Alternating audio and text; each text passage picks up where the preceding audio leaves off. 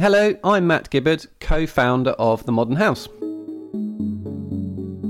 I'm here to tell you about the new series of The Modern House podcast, which is coming up very soon. As ever, I'll be asking each guest to discuss their 3 favourite living spaces, and along the way I'll find out more about their careers, their views on design, and the importance of their own homes in their lives.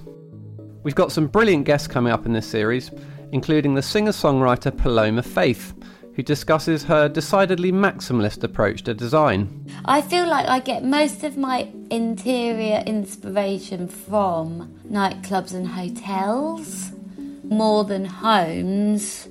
For me, too much of a neutral space probably dials it down a bit creatively. I'll also be talking to the designer Jay Osgerby, who tells me about the somewhat surreal experience of designing the Olympic torch for the London Games. There were 1,000 firms from around the world submitted, and then they went down to 50. They really kept us hanging on for a really long time whilst they made sure that we could deliver it. It was incredible to win. And then, of course, you wake up in the morning and bang your head on the RSJ of reality. Yeah. Yeah, and then we had to scramble to get 11,000 of them made. But we did it, and it was amazing, and pretty much the only way you can represent your country in design. But we're kicking off the series with a very special double bill of episodes devoted to John Pawson, the godfather of minimalist architecture.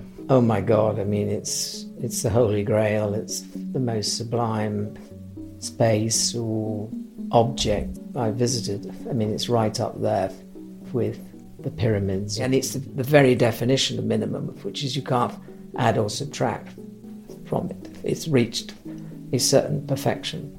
Have a listen to the first episode to find out which modernist masterpiece he's eulogising about. In the second episode, John Pawson gives me a fascinating private tour of his own house in the Cotswolds, where I discover what an arch-minimalist living space really looks like behind the scenes. That's all coming up in the new series of the Modern House podcast. Make sure you subscribe wherever you get your podcasts so that you don't miss an episode. Thanks very much for listening.